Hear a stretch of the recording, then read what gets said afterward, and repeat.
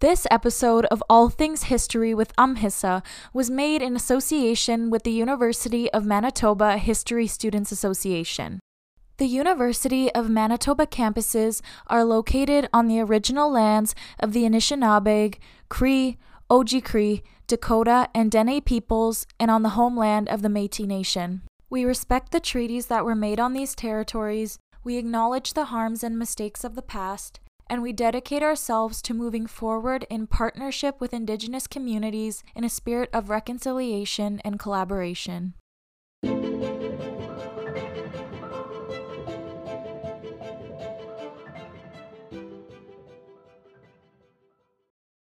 Hello, everyone, and welcome to the second episode of All Things History with Amhissa.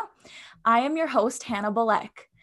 Today, we will be discussing online and in-person learning, teaching, and research with our guest, University of Manitoba Medieval History Professor and Acting Head of the History Department, Professor Roisin Cossar.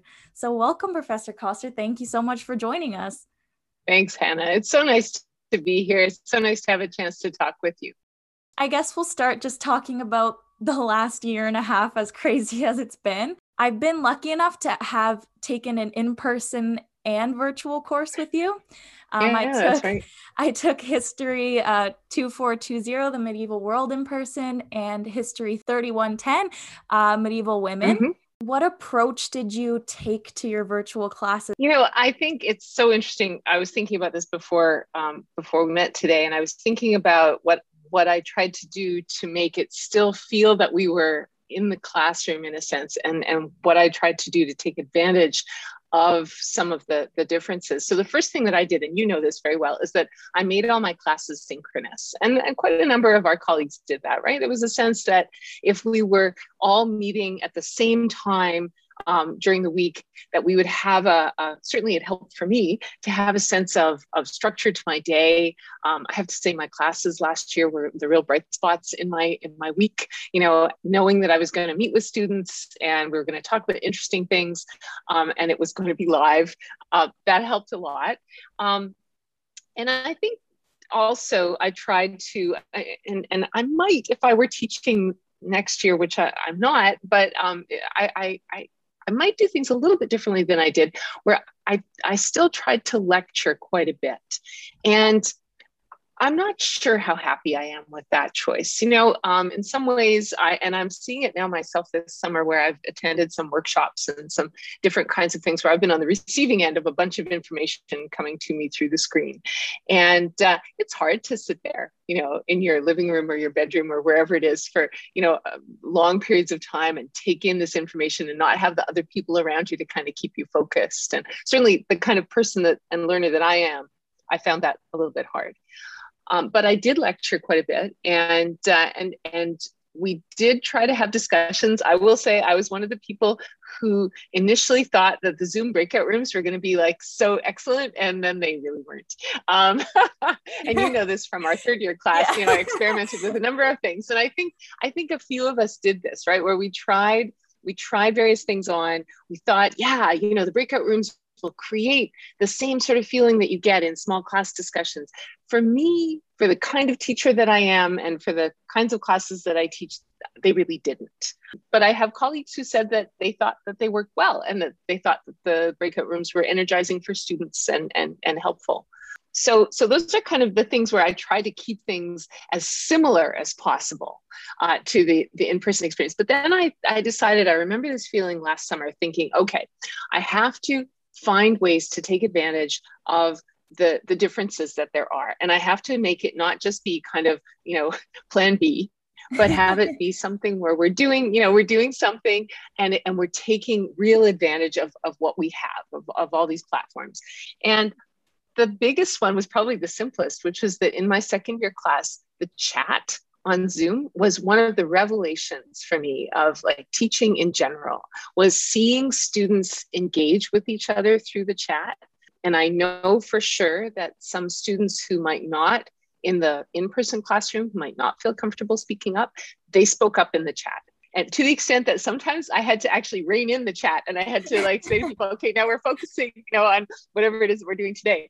But I found that, having the chat function, I will try when we go back to face to find ways to incorporate something like that into my face-to-face classroom. I don't know if that was your experience. Did you find that having, chats was helpful? I'll start with the asynchronous Yeah. synchronous learning.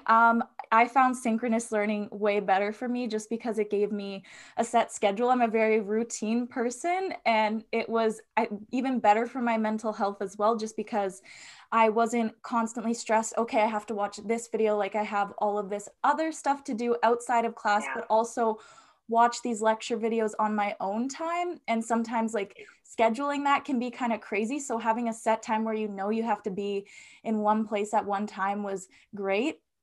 And it also gives you the live like interaction, or the opportunity for live interaction. Breakout rooms, hit or miss, depending on the They class. really are. And depending on like the group you were with.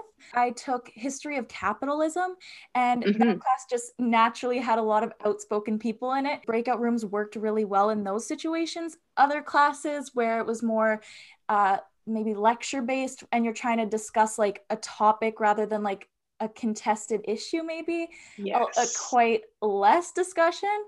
So it just depends on what you're talking about. And then by chance, maybe you get some more quiet people, maybe you get some more talkative people. It just depends. One thing that I also found was that having bigger group discussion and the prof kind of leading it, and that being the class rather than lecture, I found really useful because I was more like engaged with it rather than just, like you said, having somebody talk at me. And I found that like in Medieval Women, that was like a lot of what we did was talking about like articles we read. And I thought that was like super useful because I really absorbed the information and got to think about it in different ways rather than somebody just telling me how to think about it, I guess.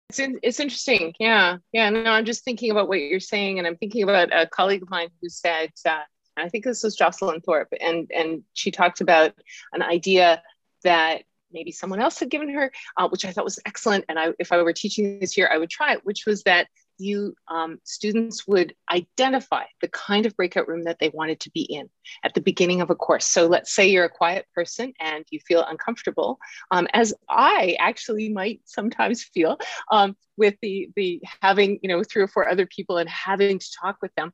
You could choose to join a group that only communicated by chat, for example. And then the outgoing people might choose a group where they did have that interaction with other people. And I thought, what a great idea, for people to identify what they need. I think that chat feature is actually going to be a kind of a loss for some people because I'm pretty quiet in in-person classes as well. Like I don't speak up that much, or I'm like just thinking about, okay, I have to raise my hand, like let's raise your hand, and then the moment passes or something, and it's just, but chat kind of just gives you the opportunity to throw anything out there at any time, really, and not only like the professor can see it and other students can see it as well, and you can even interact with like students privately if you have questions. That's right. Asking. So that was one of the great things about Zoom, was just having these like different options for people who aren't necessarily wanting to speak out or have their cameras on or anything like that. That's right. And, I've read a lot of things. So we've learned a lot this last 18 months. And I've read a lot of different things in kind of pedagogical literature, and also just in kind of the popular press, people talking about, what the losses have been. And of course, there's been a lot of loss, right? But I do think that we, keeping in mind this question of how for some people, this has been an opportunity, that they've had an opportunity to participate in classes in ways that they didn't perhaps before, and that sitting in a big group of people for some people is very, very overwhelming. And so knowing that as you say, knowing that you could maybe make a comment while a prof is talking, and all the focus doesn't have to go on you, right? It can, but and I made a point of in that second year class of, I got pretty good at talking and reading the chat at the same time, and being able to then say, oh, so and so is bringing out an idea here, or so and so has raised something here that seems important. And that person didn't have to, again, they didn't have to have all the focus on them, but their idea got attention. And I found that I learned more from students this year. And so that was, for me, that was very positive. And yeah, so, I think there's a lot of effort being made at the university right now to figure out kind of how we'll have the infrastructure in the future in our classrooms to do some of these things. And, I think that those of us who teach, we need to be thinking like this. We need to be thinking about how can we use these lessons, not just walk away from all of this, now that like we've created certain things together, right? Yeah. Just like off the top of my head, one thing I thought that would be cool when we eventually go back to in-person learning is if like an in-person class could all join like a Teams group, and you could have it on the screen, and then with your laptops or phones send in a chat. I think that would be great, because totally, yeah, actually really thinking about that now, I would enjoy that very much. Yeah. Well, you've got it. And that's what I, as in that third year class, I experimented a little bit with Teams, and we've been using it a lot in the department in terms of kind of doing administration. And we've discovered that it makes an enormous difference for us communicating with each other, for all kinds of different things. And a number of us said, like, this is way better, but you're right. Also for the classroom, it's a platform that we have. It's available to us. It's available to all students. You can use it on your phone or, on a laptop or whatever. And it actually, I think, is really, really helpful. So, I'm hoping that, well, I know actually, because we've had a whole bunch of conversations, colleagues in history, about these exact things. And what I've found is that people maybe, we were all a little bit nervous at the beginning of this process, wanting things to be okay for you guys, and having to make those changes very quickly. But people have become quite adept at, doing this work now. And I think, we're all figuring out our individual sort of teaching personalities, even through the screen. So, and I'm lucky because, my husband is Professor Kufert, who's also in the department. And so we talk a lot at home about our different ways. And, probably for the very first time ever, we've been able to kind of hear each other teaching. And I think it's been really interesting for both of us. We've learned a lot also from each other in the process. So it's been really valuable. Another thing I think that I did that I will keep doing is that when I came to, especially again, I'm thinking about for kind of less experienced students, when I came to describing assignments in class, always, of course, you have the in-class time where you're saying, okay, well, here's what we're going to do, and here's what the text is that you're going to read. But I also started making little videos. I mean, this seemed like this is the simplest thing ever, right? But just little videos in which I maybe went over some, I modeled some aspect of the analysis or the writing that we would be doing in a particular assignment. I maybe had a couple of slides where I, described things that needed to happen. And then I would just upload that to UMLearn. Yeah. And I thought, like, it's so straightforward, but people said these are really valuable things for extra support and feeling that they were supported. Even if it was like midnight and you're thinking about your essay and you can't, you're not going to be able to get an email back from me at that time, but you can listen to me describing what the assignment is. And I think for a lot of people and for me too, like that made a difference. So, these are all things that we can keep doing. One thing I really enjoyed about Medieval Women was you had a lot of open-ended type projects, which for some might be difficult and others might be like, this is so exciting. But you always made small videos, like especially we had to create a database, which is something a lot of us had never done before. It was very new. So, like having you bring in the professor to speak on that, and also recording it and then uploading it after, so I could always look back to see, how do I do this thing in Excel to make this section of the database, or just like, where do I even start, That's right. It was all super helpful. And I think the another great thing about online learning is that it's not, a one-time thing where you hear a professor in class say, okay, this is what we're doing, and then you try and write everything down as quick as you can. And then Yeah. if you miss something, it's like, oh, well, hopefully somebody else got it. Yeah. Having like recordings to always look back on, and more documents were shared just because we're not seeing each other in person. I found that super helpful. I was always constantly trying to type notes so quick, or even if you like life gets in the way and you can't come to class, there's That's always right. going to be a recording there. So I think Yes. recording like classes was one of the greatest things to No, I agree. look back. Yeah. Yeah. No, I completely agree. And I think that a number of us, I think, thought more about accessibility than we had in the past. And I think, I will say for myself, for example, I remember not that many years ago having students who would say to me that they were not, that their anxiety made it very difficult for them to attend class sometimes. And I was fairly firm about attendance requirements and things like that. And when I look back now, I think, in many ways, what that did was that meant that the class was really not accessible to students with disabilities. And whereas now, this change, and again, individual instructors are making these changes in their own ways, right? So you may have had instructors who also are not recording their lectures, right. And that's up to individuals to decide. But I believed, and I continue to believe, that it was very important so that students who, as you say, we're having now, life things happen. And I mean, this year in particular, I had students who had COVID. I had students who had relatives who had COVID. And, and there's no way in which people should be penalized for these awful things that are happening around them. So yeah, thinking in this kind of accessibility mindset, I think was really helpful. And again, something I hope many of us will keep doing, because I think it creates also a better sense of community in the classroom, right? The students feel like, hey, the prof is really, has their back, is trying to make sure that they can get the information when they need it. And yeah, so it's really important. Yeah. One thing I wanted to ask you about was, in your in-person classes, such a big part of your teaching style was at the end of class, you'd have a lineup of students at the ready to talk to you, just to maybe even talk about like nothing that has to do with anything about the course or just history in general, right.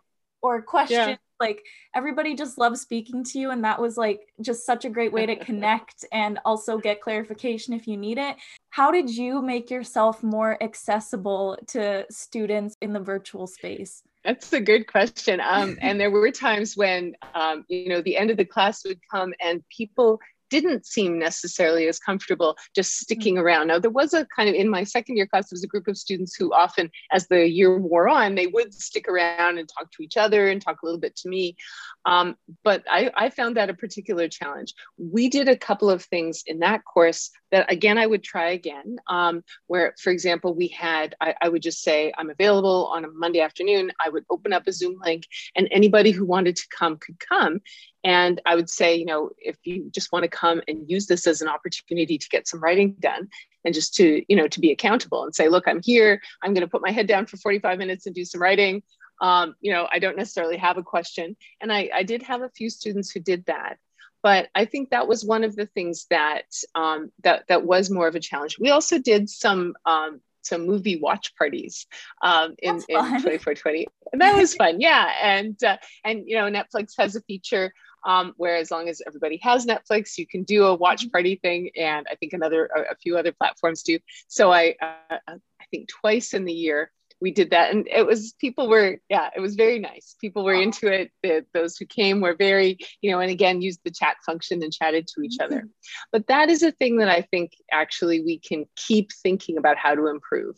And of course, in September, it's also possible, and I really hope, like working with you guys, that we'll have opportunities to even maybe do some in-person things, yes. To have a few, opportunities to actually see each other in the same space, right? But and maybe from that, we can also then take some suggestions and some ideas for some other work that we can do together online.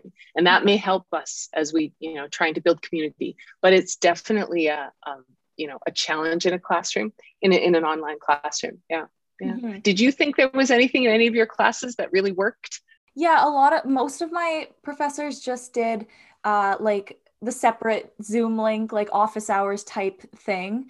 A lot of them would say that nobody would show up, so it'd just be them like on a Zoom call by themselves. Yeah.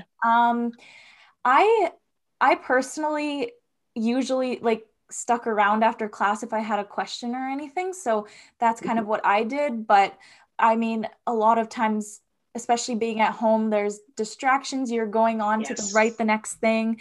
You have another class, maybe you have to get to work, or it's just like, I felt like in online school, it was nonstop. You were always having to do something. There's never a moment in between, it feels like, to do something. Just even having this 10 minutes or between classes where I would like go to talk to you after class and then I just walk to my next class.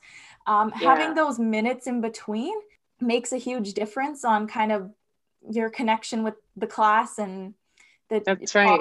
I think that to me, there was a sense in which everything was at the same intensity level all the time, that you're always like, you're always, and I find this also in my meetings and things with colleagues that, when you're on Zoom and you're doing this, you're always at the same fairly high level of intensity. And whereas when we're in person, that goes up and down, doesn't it? Like you're in a lecture and you're really concentrating and focusing, and then, okay, we're finished now. You can chat to somebody, as you say, you can have a walk, because you have to. Yeah. But it lowers that level of intensity, and it helps you regroup and get that back again for the next time.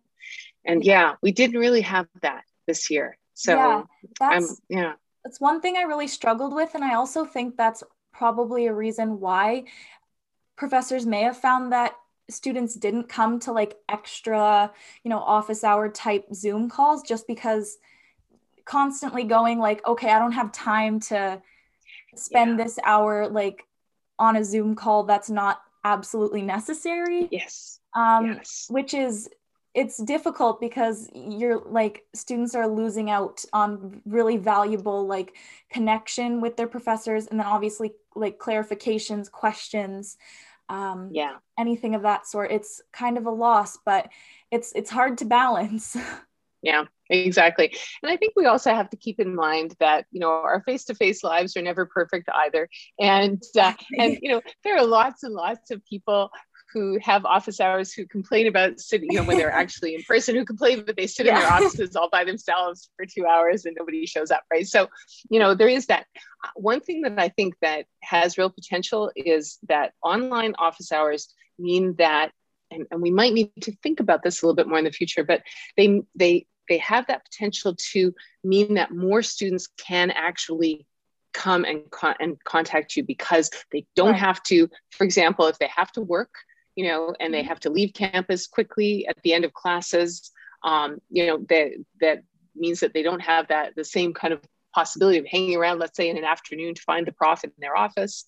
Right. Well, what if we did our office hours, at other kinds of times of day? Now, people might not like this idea very much, but, at non-traditional times of day, once in a while, right? To allow students who do work to, be able to also contact us. And for some of us, in particular, those of us who don't have little kids anymore, that we might be able to do things like that. So I think we have to kind of think, we're going to keep learning about, how we can use these, all of this. Yeah, there's pros and cons to each, obviously, as definitely with everything. But actually having the different times or unconventional office hour times, I think would be really helpful, because a lot of office hours fell when I had classes, or or it was at a time where I'm like, oh, I have to go to the meeting or club, or no, absolutely.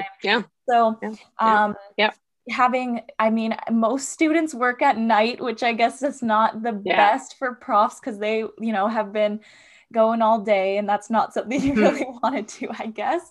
But once in a while, I think that would be really helpful. I think you're right. And I think the other thing that we're learning about remote work, and even as I'm talking to you right now, right, is that we can do it in different places. So I am not in Winnipeg right now. I'm in BC. And, so my work day it starts very early because I'm trying to stick with Winnipeg time. Right. So, I have meetings starting at 7 o'clock in the morning BC time, which is fine, actually.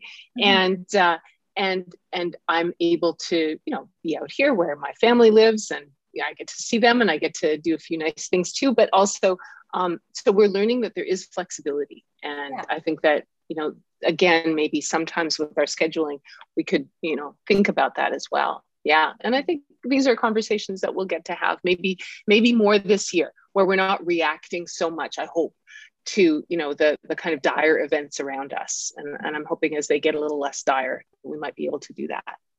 Now let's move on to your research, because I know you mentioned having meetings with your colleagues, and I read your description and looked into some of your writing, and it is super interesting.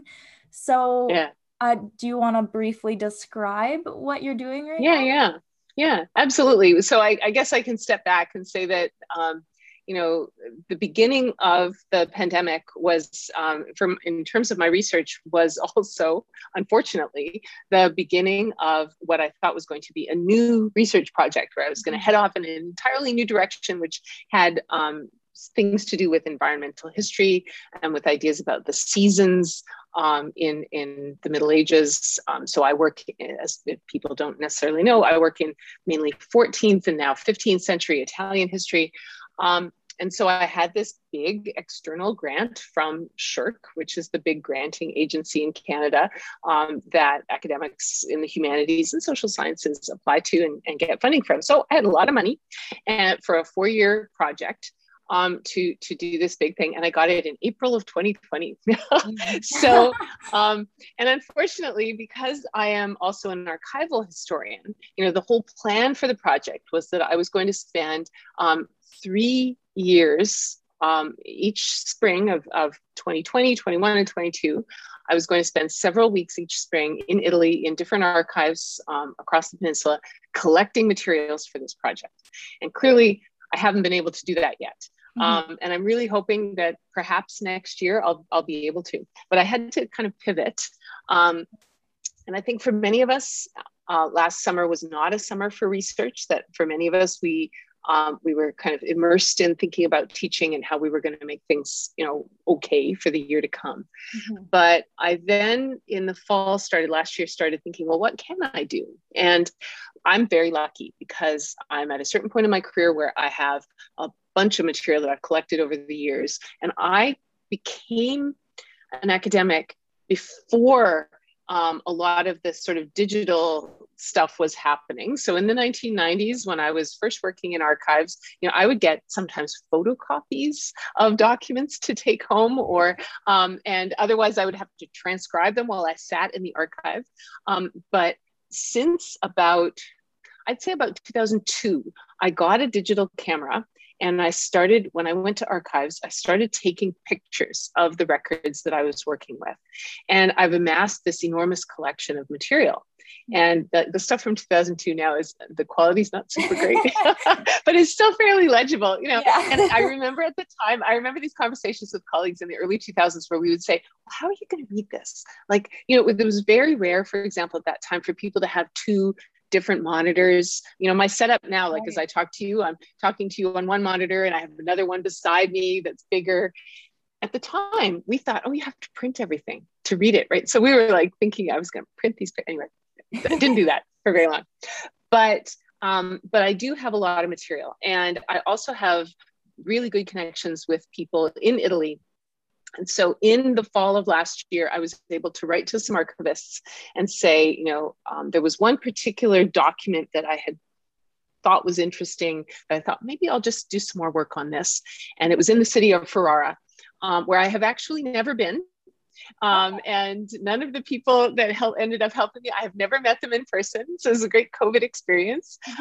So I wrote to these very nice archivists, and I then also wrote to a woman who in Ferrara, who is a medieval historian, and they agreed that given the situation, that they would send me photographs, beautiful photographs of this document that I was really interested in. And so as you know, it's from 1421. And it is it's a register. So it's a kind of bound volume. It's not very long. It's about what would be about 70 pages, 35 folios of parchment.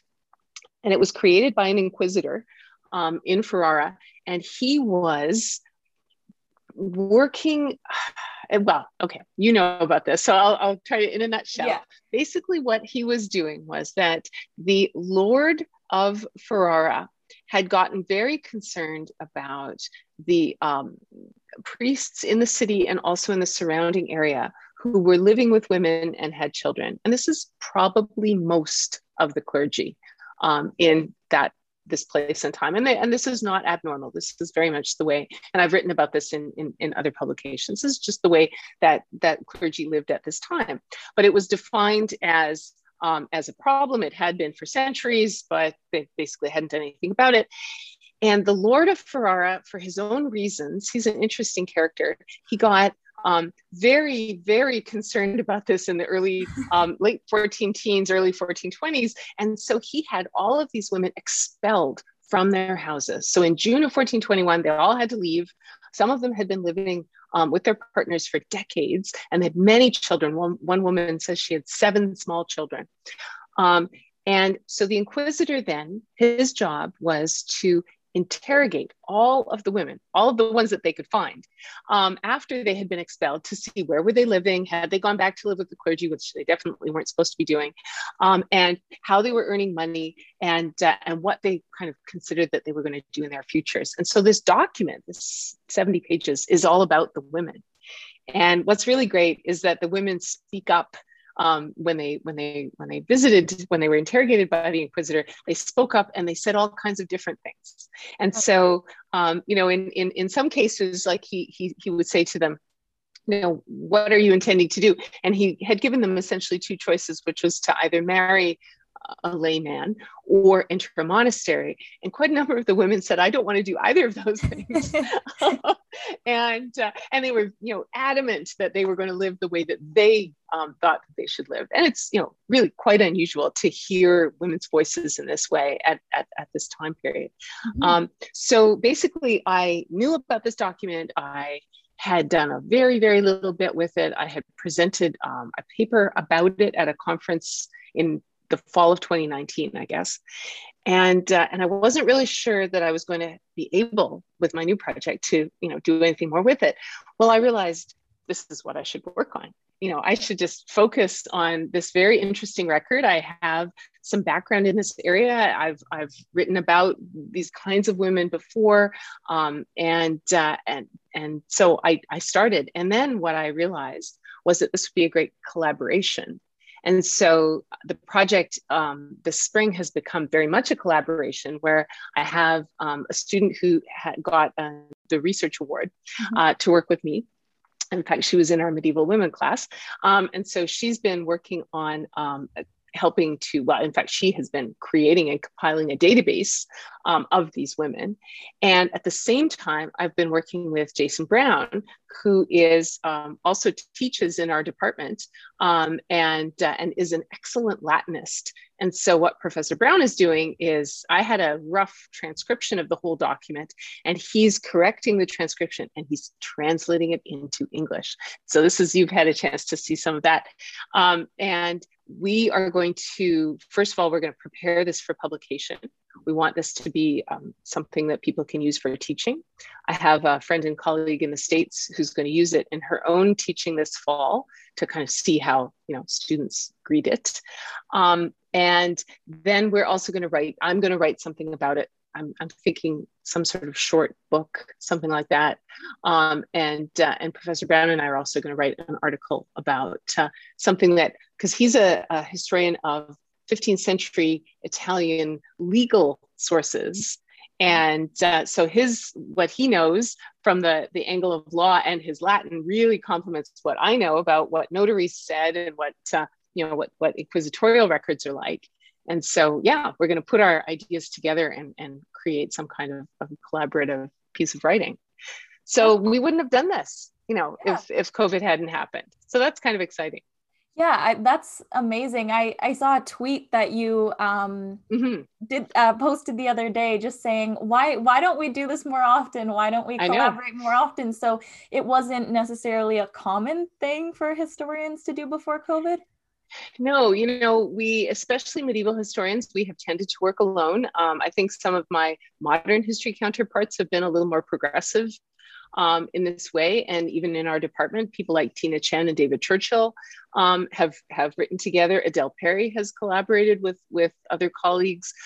So we have, examples of collaboration in our department. But as medieval historians, we've tended to, and I think it's unrealistic of us, but we have tended to assume that we have to have all the skills and that all of our work has to be only in one voice.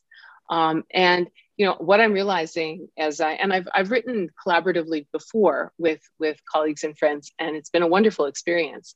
But this project, which is so intricate because it's got all these parts to it, it's got the translation part, and then it's got the analysis part and the database part. Far better to have a team doing that. And you get so much more out of the material. And I think as a result, for potential readers, it's going to be a much richer kind of project. And so I hope that more people are having this experience that I'm having, that they're finding that relying on other people or working with other people, it really is more fun. And it's a little bit like what you were saying about synchronous classes. It kind of keeps you honest too, because when you're researching, it can get very lonely, right? It's just you all by yourself every day.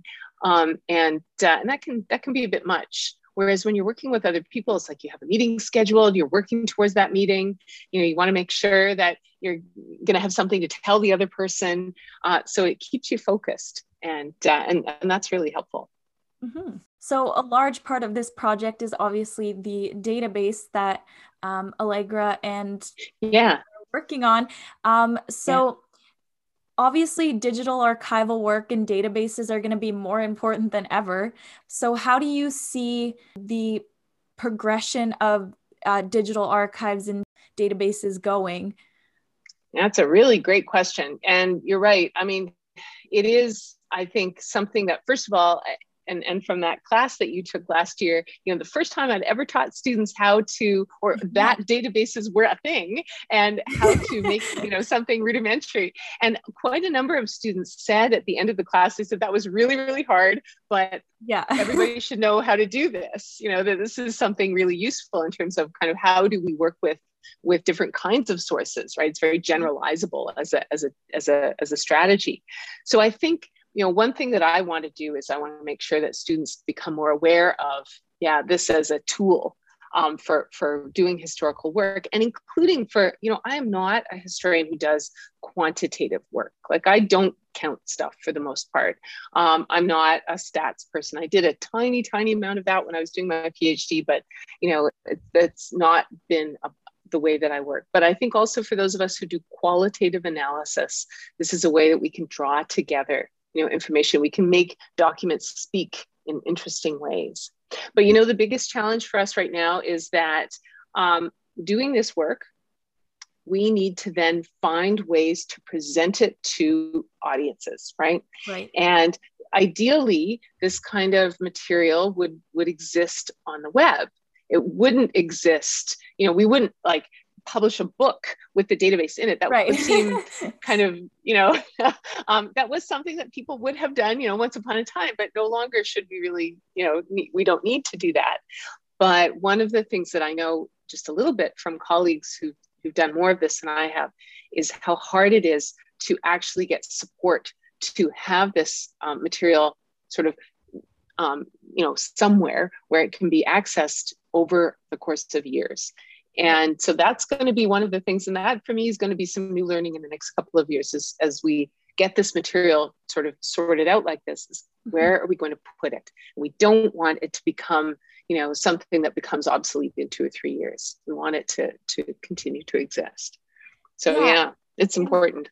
It definitely is. And especially there's a much bigger conversation about open educational resources and, You got it. Having databases and digital archives accessible to the general public, like you said, so they don't become obsolete, but also so that you're not like blocking off academia and like history to a broader population. You're opening it up to anybody who wants to see it, and even past like university students who have access to certain databases and archives. Like, I would love to see just anyone can access these things.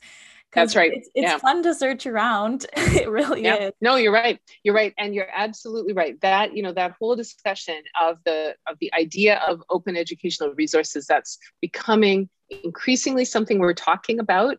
And now we have to make it happen more, right? We have to, and people at all levels, students, you need to be asking certainly their profs and need to be asking, at the level of faculties, kind of, okay, where is this stuff and how are you planning to make this available to us? And what I'm finding, what I have often found is that it is pressure from students and the questions that the students ask that get people who might be a little bit entrenched in their kind of, we've been around for a few decades, we've been doing things a certain way for a while. And it's you guys who, by asking these kinds of questions, can really enact change. So it's great to hear that you're thinking along these lines. And I think you're absolutely right also that, as historians, sometimes we have been, I think our discipline has been a kind of gatekeeper that has, pretended to own the past in certain ways, and we don't. And so, there are increasing numbers of people who challenge that idea that, and yes, we have certain kinds of training that we value, but again, I think we need to make the materials that we work with as accessible as possible to people. So basically, accessibility is the whole theme of our conversation, right? Yeah. Yeah, it came full circle. Yeah, exactly. Sure. Yeah, over this past summer, I've been working at a small museum here in Winnipeg and been doing a lot of collections, and I'm the museum educator, so I don't necessarily work a ton with it, but I do a little bit of work in it. They're working a lot on digitizing all of even the like physical artifacts, having photos that are accessible to the public and descriptions of the artifacts and kind of their background story, and photographs as well. Just for this past week, on our new UmHISA blog, I got one of my blog posts posted about some of my favorite photos in the Transcona Museum's collection. And so I just talk about them and I show them. But I love just sharing these photos with people, and it's accessible to them as well. It is an open resource for them to look through, of just these small pieces of history that can just incite so many questions and intrigue. Yes. It's wonderful. Yes.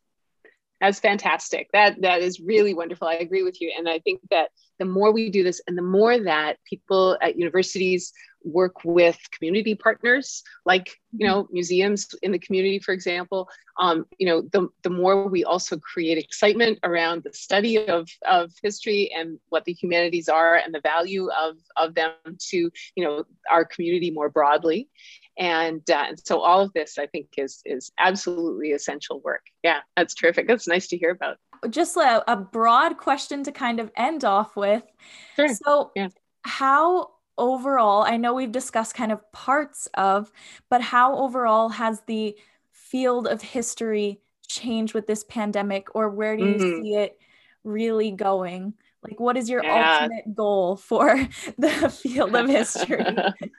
I think it's a big question, but I think it has been, but I think we're in the midst of, a large scale kind of societal change, aren't we? Like so many different things have happened.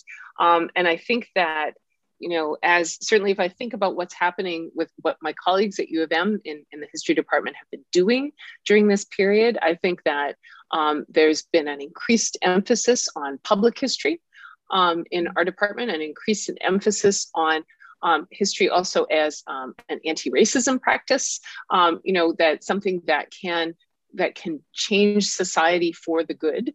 And, we have a department that's been an activist department for decades, since far longer than I've been here. But I feel like our focus has kind of, we've become even more focused on some of those questions in a really, really important and creative way. So, I hope that the whole discipline is going to go in this direction as well. And I think that those of us who study periods that don't seem, you've heard me talk about this before, are, my period doesn't seem to be particularly political, right? Sometimes people think that the Middle Ages is somehow outside politics, although I would say that probably fewer people think that now than they did maybe even just a few years ago. And so I think that the recognition that our field has been kind of complicit also in some pretty big and sometimes pretty distressing questions about the past is something that we're all kind of coming to grips with, and we're facing up to. So I'm also seeing that. So I mean, I think we're having these tough conversations, right? And my colleague, our new colleague, Sean Carlton, who is a Canadian historian, who's also in the Department of Indigenous Studies, but he works on, for example, the statues that are being torn down, and what are we doing about those things? What do people think about those questions? And my colleagues, David Churchill and Tina Chan, are going to teach a course on anti-racist practice, in the winter coming up. And so we have, people who are really kind of dealing with, like, head on with the difficult questions that our society is facing. And it's great to see. So especially perhaps, as we've been in the midst of all of these difficulties that, and we've had to think about what our governments, how they articulate the values of our community, and whether they are articulating our values, or whether, we want to push them perhaps to, and I think many of us would think that we do want to push our leaders to be perhaps a little bit more thoughtful and reflective about our community's values. So I think that we are, that's what we're trying to do. And I think, again, I think we're learning a lot from students, and that, what I'm seeing is that the students in our department are a very, very dynamic and engaged group of people. And that our colleagues say this periodically. They say, and not with amazement either, but just with a sense of pride that the students in our department are as kind of focused and as engaged as you are. So, it's great to work with all of you. It's a really good feeling. A lot of our passion towards history and some of these really difficult topics comes right from all of you teaching us these difficult things. In your research, some people may argue that it's so far in the past. Why is that? That's right. Why is that important? But research on, you're doing a lot of gender-based research just finding out exactly how much agency did women have? How were these women viewed? How did they perceive themselves? Yes. And kind of working around hostile or biased sources. This right. is all super important work that we can even apply to our lives right now, and saying, okay, what about the hostile sources or biased sources are we trying to overcome? Yep. And what kind of agency do certain groups in our society have? There's just so much you can apply. So yeah, terrific. Incredible. You're absolutely right. Everything that we do, right, is also about our present, and about the present that we want to live in and the future that we want to have. And it doesn't, in a sense, it doesn't matter how long ago the period is that we're studying, because we are people of now, and so we're going to, we're going to bring our values and our perspectives to bear on, whatever period we look at. Definitely. Exactly. All right. Well, do you have any last words before? I think this has been such a neat conversation, and you've given me, so things to think about, and things to say to my colleagues also as we're kind of thinking about our teaching, or well, yes, people who are teaching in September, and things to look forward to as I come back to Winnipeg. Mm-hmm. So I'm very much looking forward. I mean, I will say that I've tried to make the best out of the period that we've been coming through, but I will really look forward to actually being in a room with colleagues and students, and having a chance, or even just in the open air, which I think we're very much hoping to do at a few times in September, is to have some opportunities to actually see each other. So so that's the thing that I'm looking forward to, I think, in the short term. Yeah, I very much look forward to it as well. That will be a great day when we can finally all be together really again, learning and interacting. Mm-hmm. Exactly. All right. Well, thank you so much for coming on this episode of All Things History with Amhissa. We really appreciate it, and that was a great discussion. We would love to have you back. Definitely. Yeah. Ask anytime. It's been a real pleasure for me. Yeah. All right. Well, have a good rest of your summer, and good luck on your endeavors as acting head. Thank you. Of the department. Yes. Thank you. Yes. That's a definite challenge. Well, I will. And you too.